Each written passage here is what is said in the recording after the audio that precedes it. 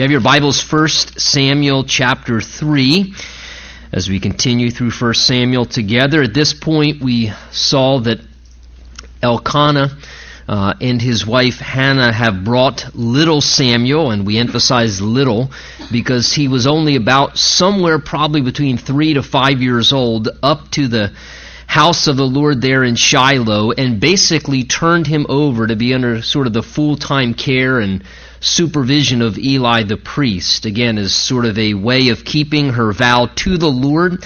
As God gave to her a son after many years of barrenness, Hannah dedicated this child that God gave her to the Lord, and really became an answer to the prayer that God was longing for, because God was looking for a life that could be fully dedicated to Him, because it was a very dark time morally and spiritually. The people were engaged in sin. To make it worse, the religious leaders themselves, we saw even in 1 Samuel chapter 2, the sons of Eli who were working there in the house of the Lord under Eli the high priest, his own two sons, Hophni and Phinehas, were very wicked men.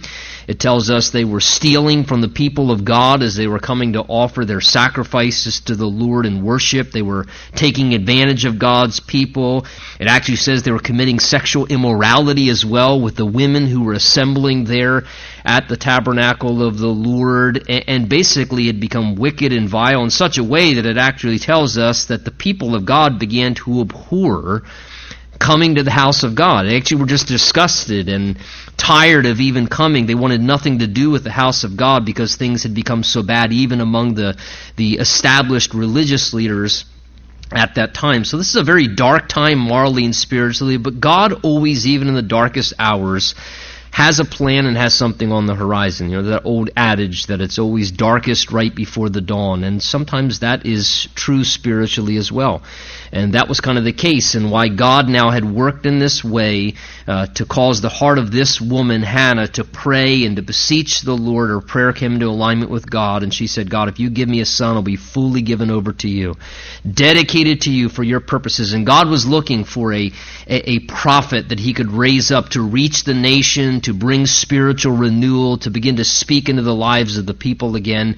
And young Samuel was the one God had selected for this. And so his parents have now come up in this incredible act of faith. They've turned over young Samuel to Eli, and it tells us that Samuel was there in the house of God, ministering under the supervision of Eli, growing up. And as we come to chapter 3 now, we can't be certain, but it's likely that Samuel at this point is probably maybe somewhere a young boy. Commentators think, historians say somewhere between maybe 9 to 12 years old. We can't be exact or certain, but years have passed. It seems he's been being raised among the house of God. He's learning the ways of the tabernacle worship system, doing little errands and acts of service under the supervision of Eli the priest in the house of the Lord. So chapter 3 opens up telling us, now the boy Samuel, and again notice he's not the child or the young child, he's now the boy Samuel, ministered to the Lord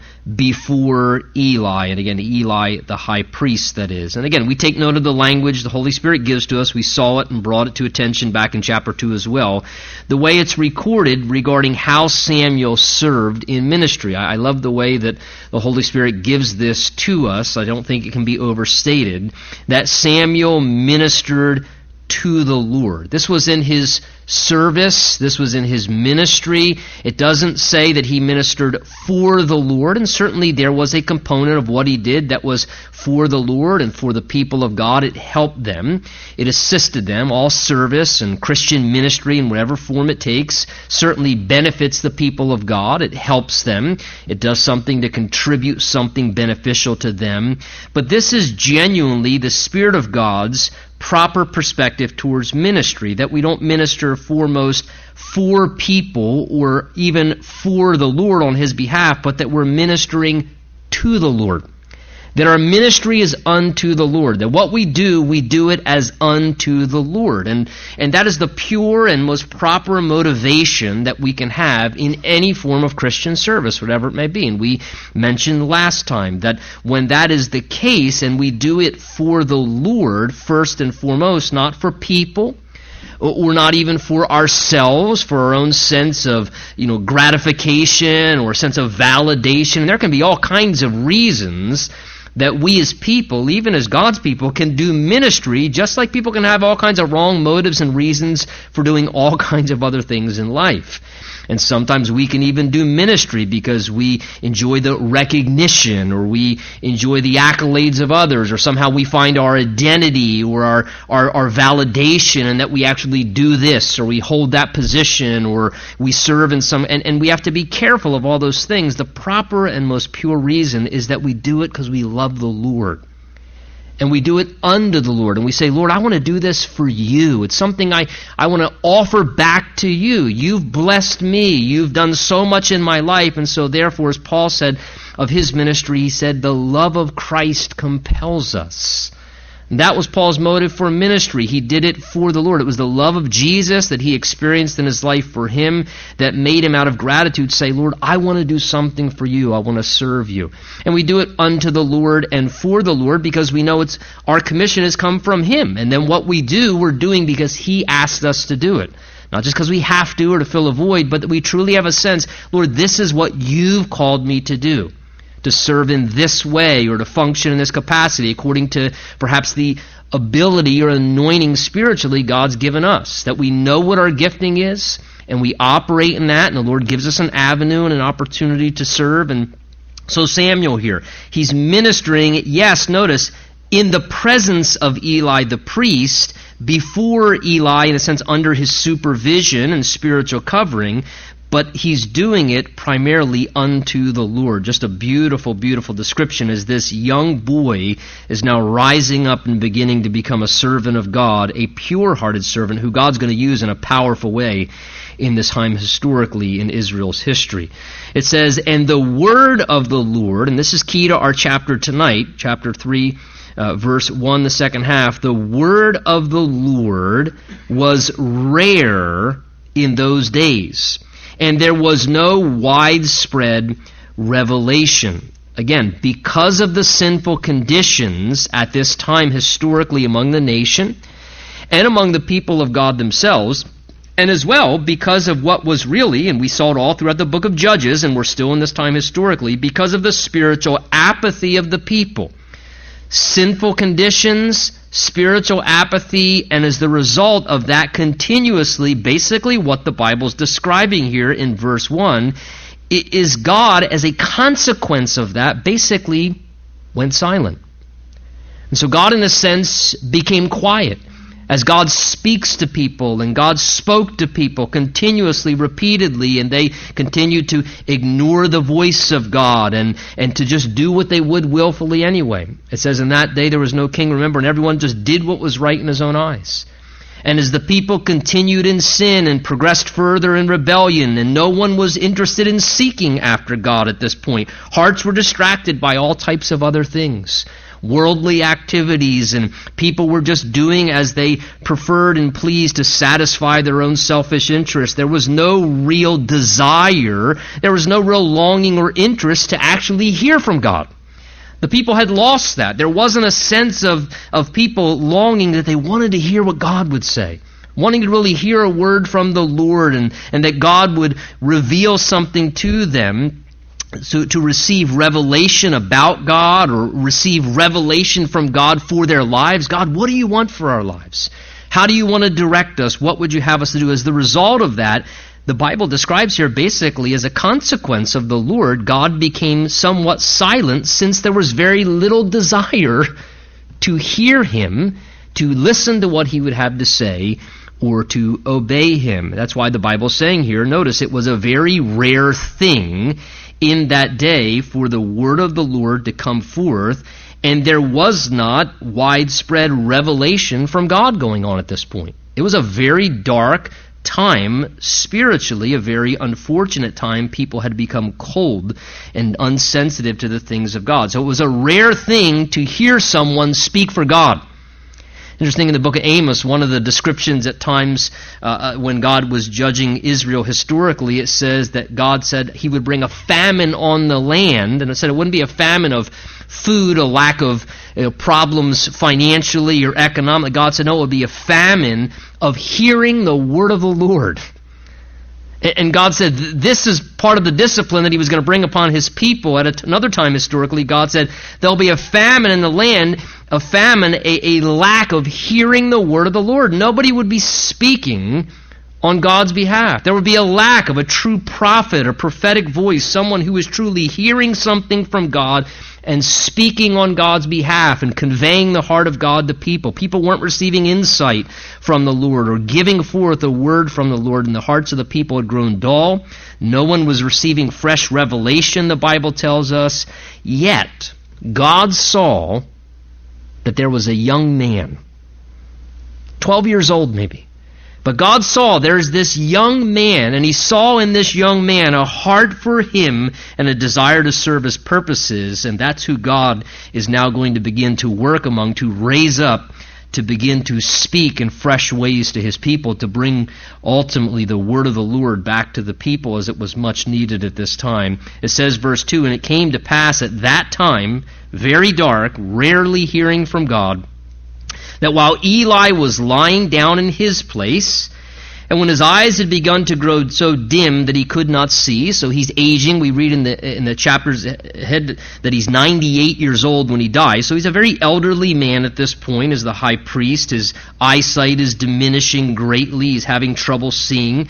He's laying down to rest at night somewhere in the annex of the temple area there, the tabernacle, in Shiloh in that day. And it says it was before the lamp of God went out in the tabernacle of the Lord, where the ark of God was, and while Samuel also, the young boy, was lying down. So the Bible pictures here this sort of the evening hours, the day is drawing to a close. Again, remember, in the tabernacle of the Lord, there were different furnishings. There was the Ark of the Covenant of the Lord in the rear room, which was the Holy of Holies, where the presence of God was typically manifest. In that front room there was the table of showbread and also the menorah, or the lampstand, that was basically an oil lamp, where it had to be continuously refilled with oil and the wicks trimmed, and it was to be tended by those who worked in the house of the Lord, so that the light of God would continue to keep burning brightly in his house.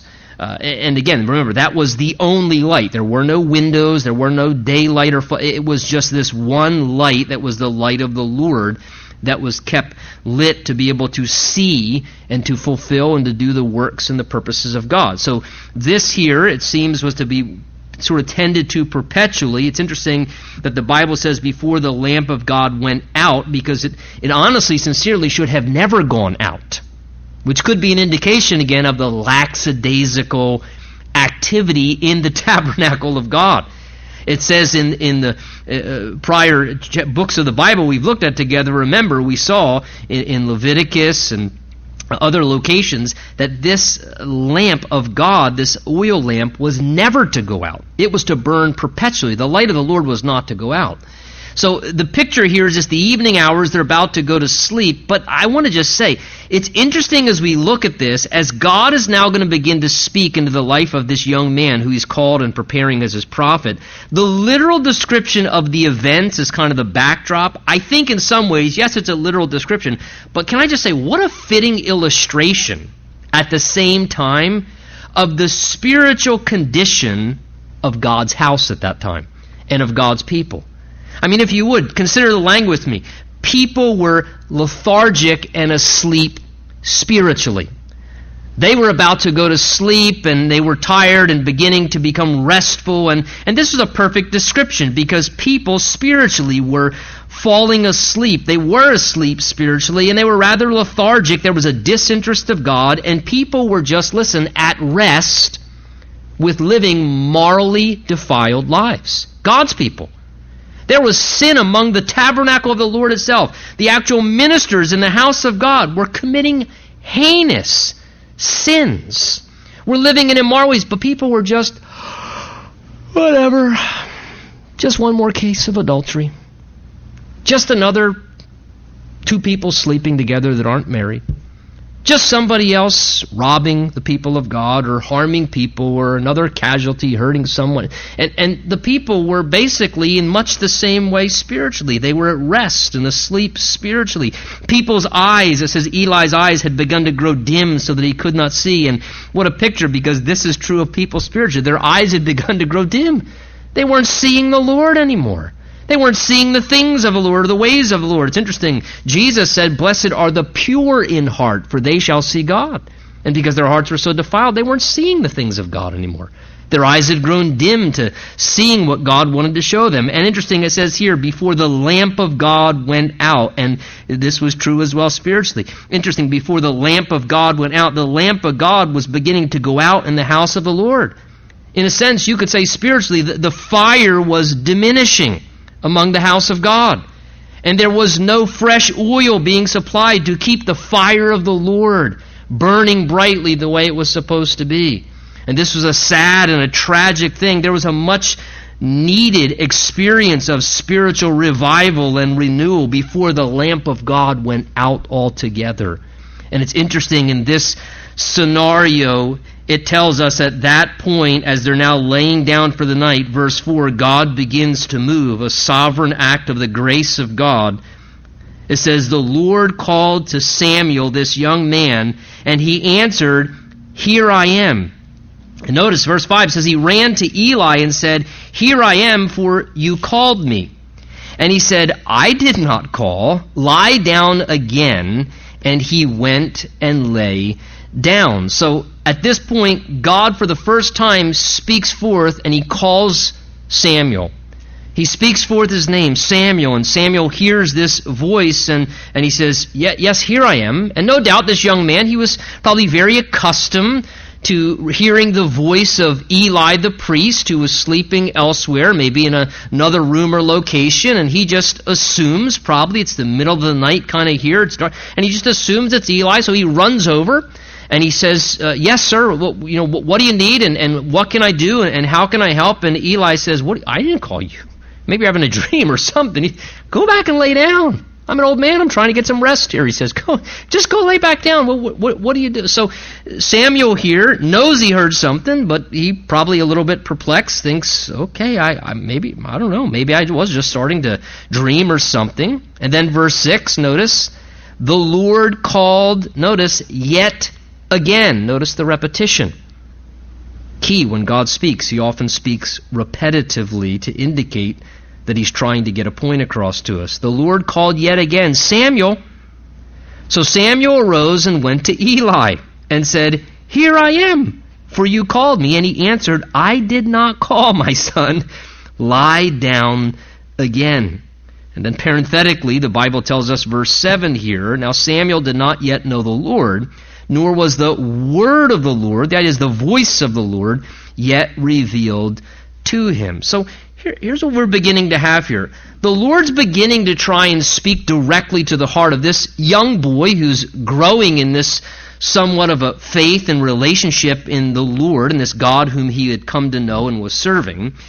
And it seems that Samuel, you can just tell by the first couple verses we're reading here already, these two occurrences, Samuel apparently, just his temperament, his nature and disposition as a young boy, functioning there under the supervision of Eli the priest, Samuel, take notice, he's a very attentive young man, and he's a very responsive young man.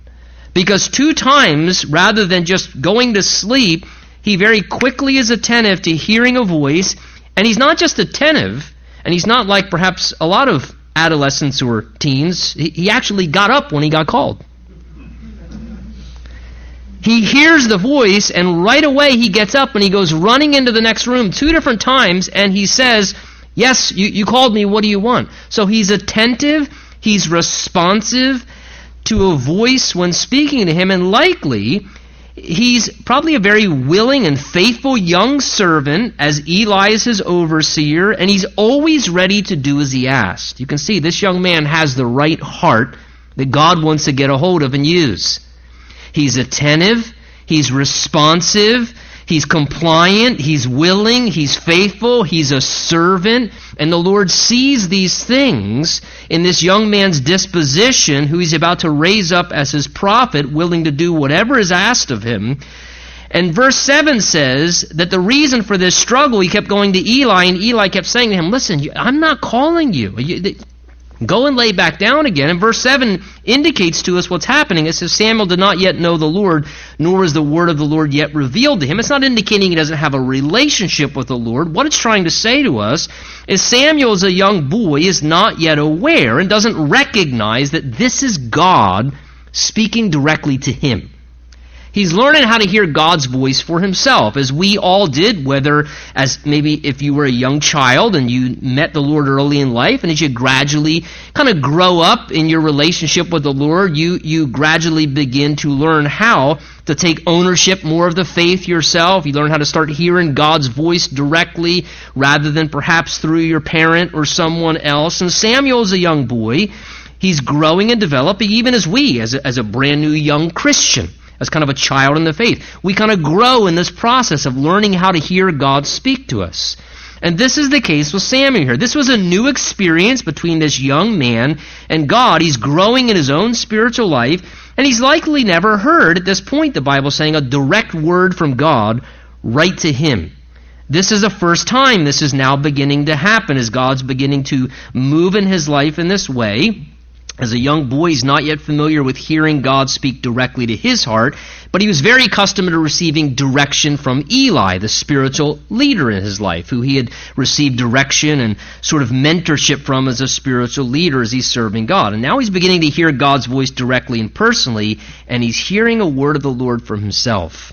And God is now at this point teaching him how to hear the Lord's voice for himself as an individual, and this would be very important, as he would receive revelation from the Lord for his life and words from the Lord that he would then speak for God, as he was going to be God's prophet, even as this is very important for all of our lives, wherever we're at in the process. I hope and pray that we are all growing and developing and learning how to hear the voice of the Lord for ourselves, because God wants to speak to you. And God will speak to you. And it's a marvelous thing, isn't it not, when you begin to hear the voice of the Lord. When you have those occasions when you realize, God spoke to me. God showed me something.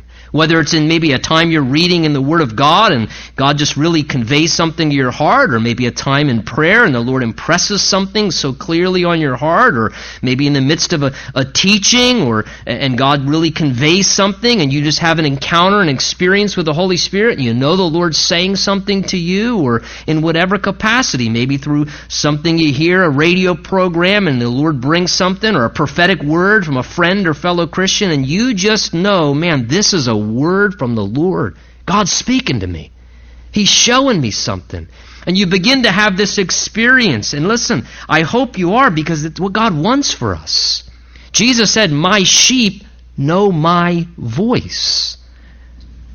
If this was the case with Samuel, how much more for you and I, who have the indwelling presence of the very Spirit of God himself, living directly inside of us as Christians, as children of God, to be able to hear his voice, to receive revelation from the Lord, to hear what he would say to us, a word for our life that we need for direction or guidance, or to perhaps even do something God wants us to do, as he did with Samuel. Well, verse 8 says, the Lord then called Samuel again the third time. And aren't you glad God's patient like that? So he arose. It usually takes me about 3 times, I admit. So he arose and went and called to Eli. This must have been quite a process. Here I am, for you did call me. She's probably getting a little confused or frustrated. This is the third time now. When you get a 12-year-old out of bed 3 times in a row, that's a pretty big feat there. And he says, you called me, it is you. And verse 8, finally, notice, Eli, though he can't see well, he's still spiritually discerning. It says, Eli perceived that the Lord had called the boy. So now Eli recognizes, I know what's going on here. God's beginning to speak to this young man. God's beginning to convey things to this young man and show things to him. And I think this is beautiful to see. Eli is his spiritual covering in his life. In a sense, he was like the spiritual parent, if you would, somewhat, in Samuel's life, raising him in the house of God since his parents had turned him over to his care. And I think this is beautiful to see that this spiritual parent, or if you would, figure in Samuel's life, he perceived what the Lord was doing in the young boy's life. And he was able to recognize it and confirm it and to help him now process what's going on. And let me just say, for you and I who are parents, this is an important thing. I think as parents, it is wise for us to be discerning and paying attention to what God is doing in our kids' lives. And at times to be perceptive if the Lord's doing something in your child's life. And if the Lord's beginning to speak to your child or show them something, to be able to perceive it so that you can help work in cooperation with God and be able to perhaps help them process what God may be doing in their life. And here he perceives the Lord is now calling and putting a calling on his young son in the faith's life and speaking to him. So Eli, verse 9, therefore, because he's a perceptive spiritual overseer, he then said to Samuel, "Go, lie down. And it shall be, if he calls you, that you must say," greatest spiritual advice Eli ever gave, "Speak, Lord, for your servant hears." So Samuel went and lay down in his place. So Eli, recognizing what's going on, says to him, "Listen, God's trying to speak to you. So this isn't me. God's trying to talk to you directly. He wants you to hear something. He wants to say something to you." And again, just like Eli, God help us as parents to be the facilitators to help our kids learn how to hear God's voice. You know, there were times very early, my goal as a parent, numero uno, quite honestly, when they were just infants, I always did bedtime. And so when I did bedtime with the kids, my mentality was, even when they were just little fussy infants, my mentality was, the sooner the Holy Spirit gets on the inside, my life will get way better. So even as I'd be doing the daddy dance, getting ready to put them down in the crib before they fall asleep, I would just, "For God so loves the world that he gave his own," I would just be quoting scripture, really gospel-oriented verses. We've all sinned and fallen short of the glory of God, and whoever calls upon the name of the Lord, please do it very soon, it will be saved. And I would just put the Word of God into their hearts because I wanted, and all three of the girls at a very early age had a perception of just the simple claims of the gospel. And my mentality was, the sooner the Holy Spirit gets in there, the easier my job gets, because then I'm not trying to conform them in their behavior and their heart from the outside. The Spirit of God and His authority is working on the inside. And so there were many times, even at a very early age, where even as a part of the correction or parenting process, it wasn't just do this because I said so, or because I'm 125 pounds more than you and I'll squash you if I don't. It was, what do you sense God saying in your heart right now? And part of that, to me, was a part of the training process. It wasn't just do this or do that. It was, what do you sense in your heart right now? And to get them to begin to understand the reality of God speaks to you. And to teach them to actually take the time, because it's happening, but perhaps as parents, we're not helping them facilitate that sometimes. And for us to be able to train them in the ways of the Lord, one of the wonderful things we can do, like Eli here, is to help them to understand, I know God's probably speaking to you right now. What's He saying to you? What do you sense God's saying to you? Now, of course, if they say something like, well, He's saying you should be merciful and not spank me. I got that a few times. That's when you have to know Scripture and you say, well, my spirit doesn't bear witness with that. Because the Bible says to test all things and hold fast to that which is good. So get thee behind me, Satan. You're not mindful of the things of God. But to help them discern in that way, and here Eli, he says, Samuel, do this. Go lay back down, and the next time you hear your name called, your voice called, say, speak, Lord, for your servant hears. That is great spiritual advice to give to anyone. It's great spiritual advice for any of us. And again, the idea here is Samuel present to God a receptive heart. Present to God. He's calling your name. He's calling your voice. Give God a willing heart and show Him, indicate to Him from your heart that you want to be instructed. You want to be guided. This is the idea here. Speak, Lord, for your servant hears. Some of your translations say your servant is listening. The idea is my heart attitude towards the Lord gives me a greater sensitivity and ability to hear from the Lord. I should have this same heart. Speak, Lord, your servant hears. And if my heart attitude wants to hear from God, if I have a heart that's willing and ready and receptive, sometimes part of the reason why I don't hear from the Lord isn't God's fault, it's my fault, quite frankly. Sometimes why? And there are occasions where I've been on the other side of the pulpit and I didn't get anything out of that message. Well, maybe it wasn't the person who was conveying the Word of God's fault. Maybe it was my fault. Because maybe I didn't come in with the attitude of, Lord, speak to me. I need to hear from you, God. Is there something you would say to me? Do you want to correct me? Do you want to instruct me? Do you want to reveal something to me? Do you want to teach me something? And here, this is such a beautiful word of counsel. Speak, Lord, for your servant hears. I want to hear from you, God.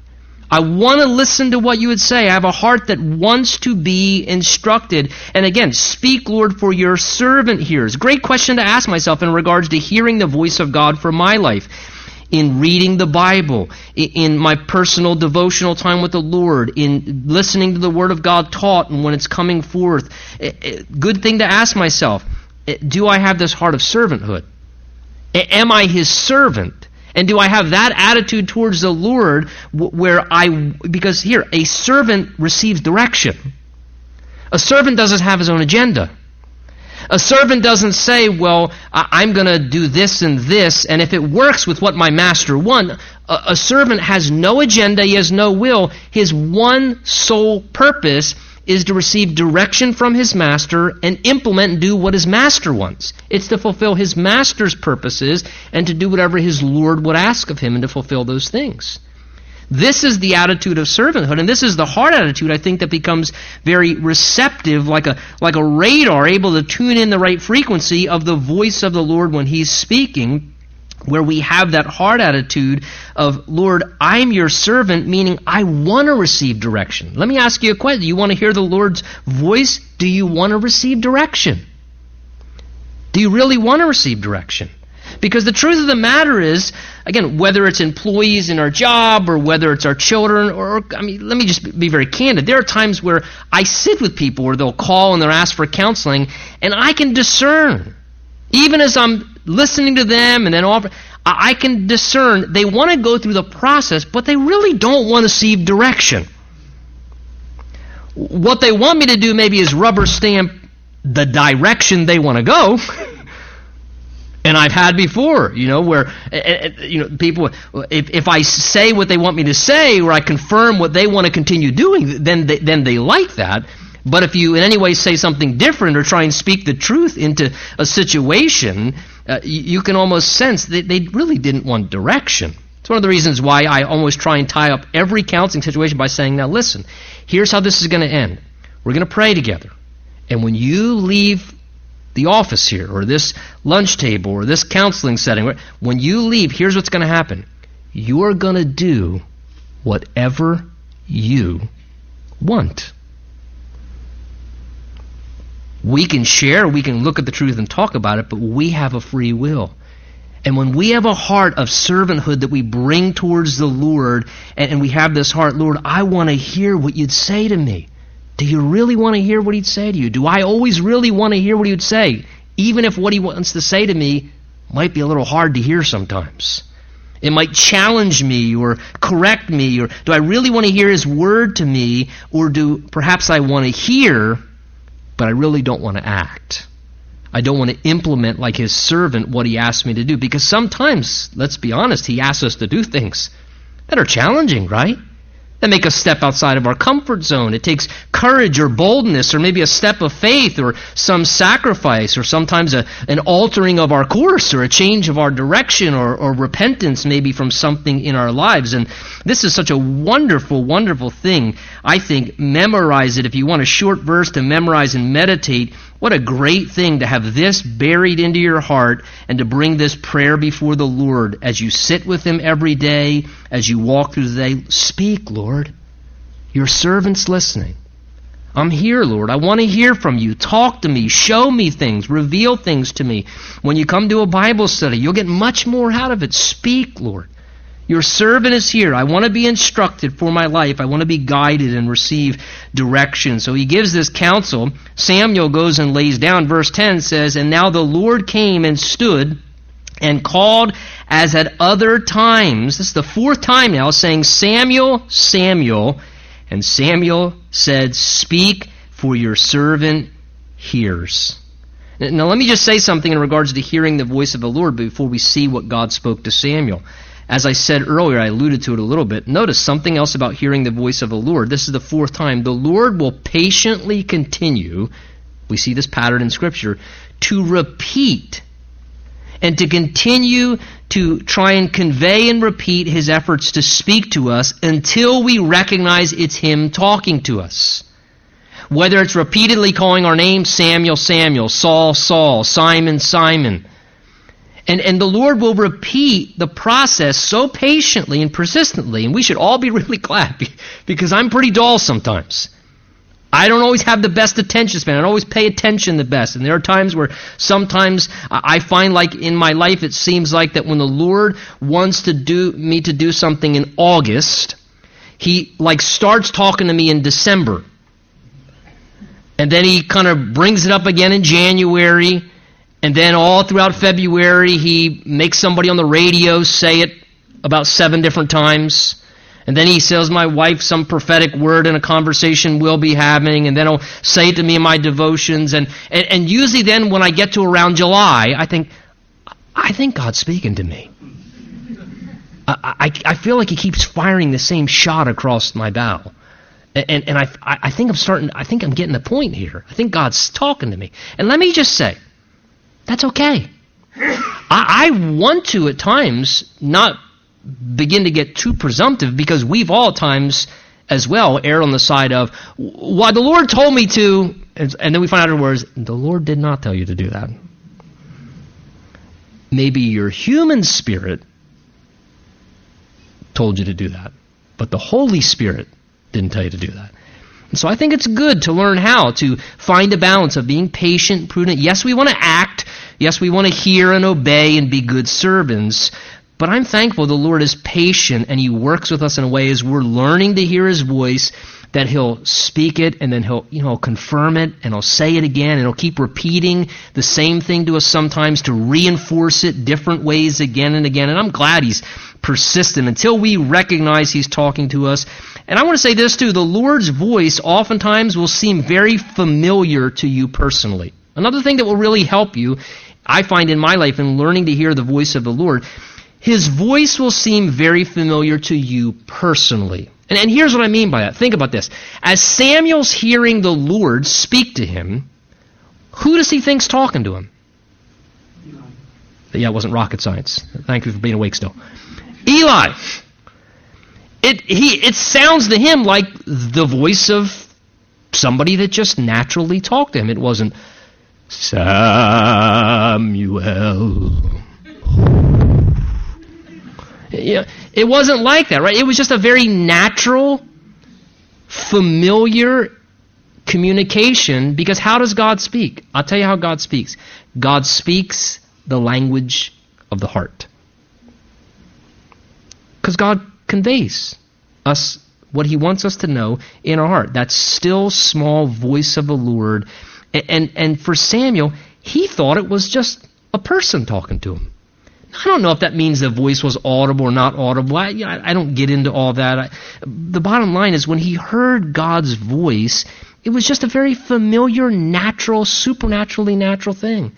that he sensed God was speaking to him in such a way. And I think this is a beautiful thing to realize. God communicates in a very clear and direct way where it's just very familiar to your heart personally, and God knows how to talk to your heart. Aren't you glad for that?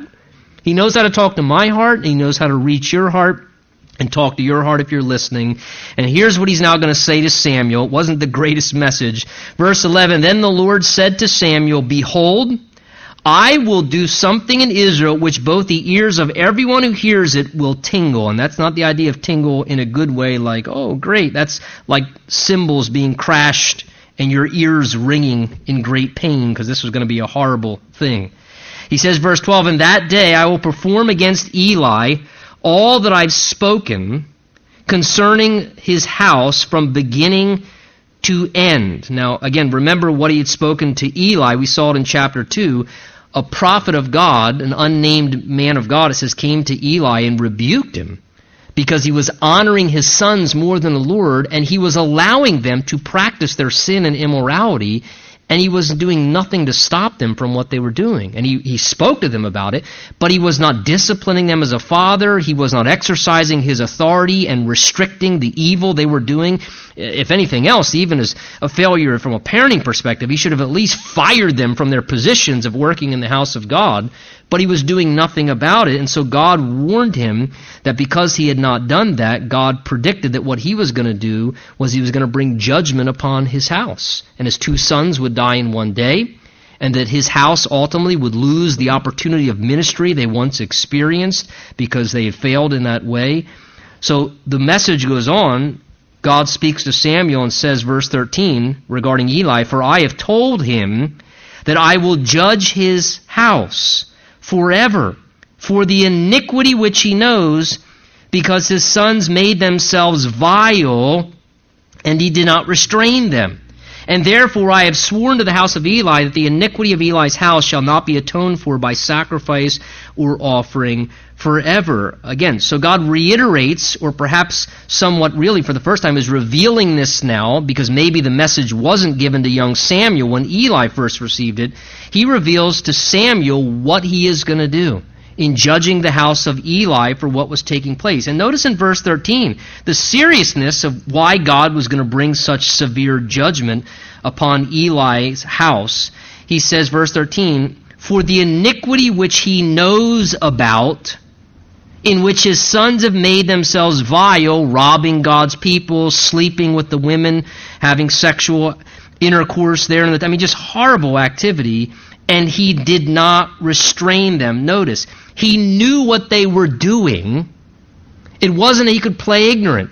He was fully aware of their sin and their evil activity. He knew what they were doing, but he was doing nothing about it. God's prophetic word to Samuel was regarding what was on the heart of the Lord for his people and what God saw that dishonored him. And particularly we see here it was in regards to sin that was happening among the house of God and in a particular family that was just perpetually taking place. It was sin that was dishonoring God, it was hurting people, and it was sinful activity that was hindering people's spiritual lives and hindering people from having a right relationship with the Lord. Yet though God addressed it, he brought it to light, to Eli's attention as a father, as a spiritual leader. Though he caused conviction for that sin, God was ignored.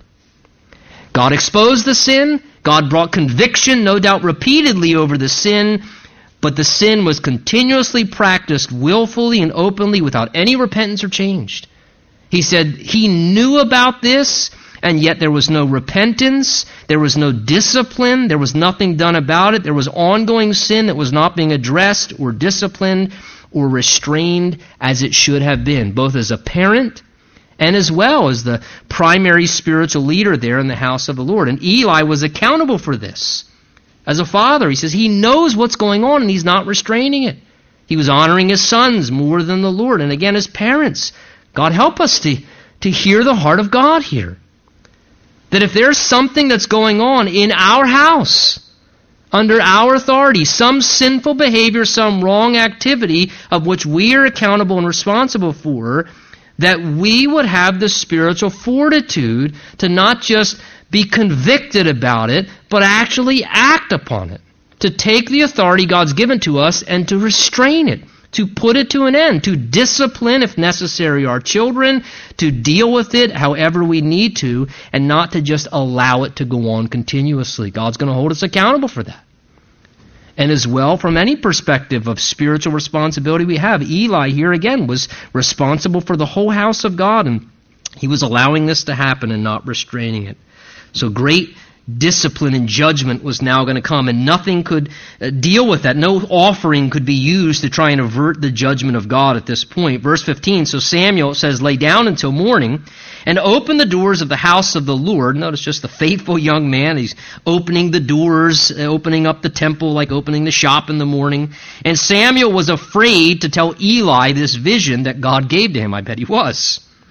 And so Eli called Samuel and said to him, Samuel, my son. And he answered, here I am. And he said, what is the word that the Lord spoke to you? I was hoping he wasn't going to ask me that. I'm sure he's thinking, please do not hide it from me. God do so to you and more also if you hide anything from me of all the things that he said to you. So he puts him under, in a sense, an oath, almost a curse. He says, listen, you need to tell me what God said. No matter what it is or how hard it is. And this, again, why was it hard for young Samuel? Because he probably had grown to kind of love Eli. I mean, he'd become like a spiritual father. He was raising him. He was mentoring him in the house of the Lord. And I'm sure he knew that his two sons were rascals and were horrible examples. But as a young boy, there's an affinity there. There's kind of a relational connection. He's thinking, I don't want to tell him that God's pronounced judgment on his house. I don't want to be the heavy and bring a hard word from God and rebuke his sin and expose his... And he's thinking, man, that's going to be tough to say. But here he says, tell me what God said, or may it come upon you. And verse 18 says, Samuel told him everything and hid nothing from him. And he said, it is the Lord, let him do what seems good to him. So notice, what's God do here? God is testing his young servant in regards to his faithfulness. Would he convey the word of the Lord when it was given to him? He was going to be a prophet of God. Was he going to speak what God told him to speak, or was he going to be more concerned, like Eli in his failure, to want to please people more than to please God?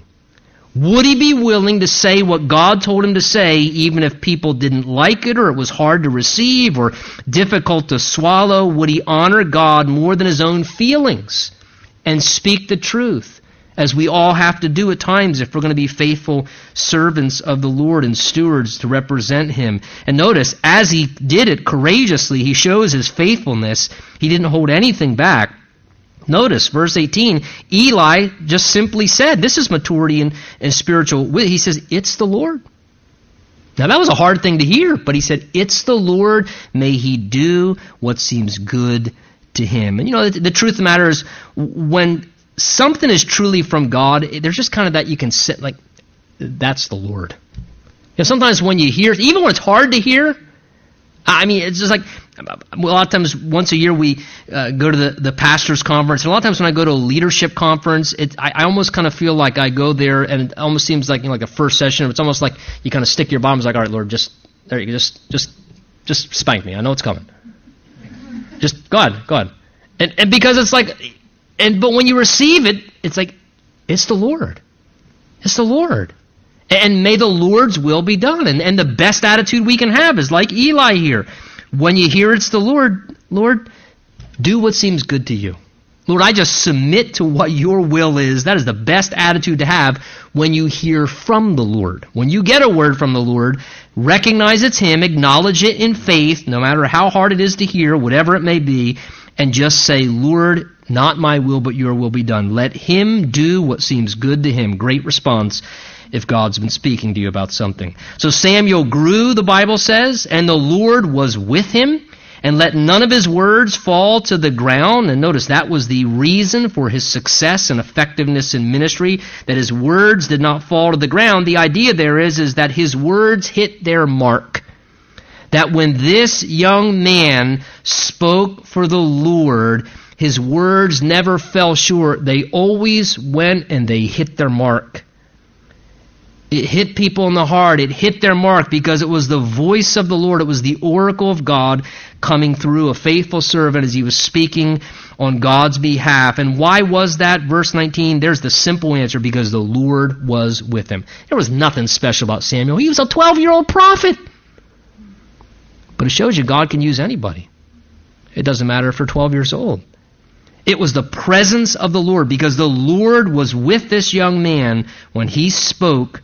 His words didn't fail. They hit their mark. And all Israel from Dan to Beersheba knew, they recognized, it was confirmed, that Samuel had been established as a prophet of the Lord. God made it evident, this is my prophet. And the Lord appeared to him again in Shiloh, for the Lord revealed himself to Samuel in Shiloh by the word of the Lord, and the word of Samuel came to all Israel. Interesting. Last verse of chapter 3, first chapter 4. The word of the Lord, it says, came, and then the next verse, and the word of Samuel. It's almost as if the two began to become synonymous. Because when Samuel spoke, the word of Samuel was usually the word of the Lord. It wasn't his words. And why? Because Samuel was someone, it says, verse 21, who the Lord was continuously revealing himself to. I love what it says. The Lord revealed himself to Samuel. Why was this man effective? Was there anything special about him? No. Does there need to be anything special about any one of us to be effective spiritually? No.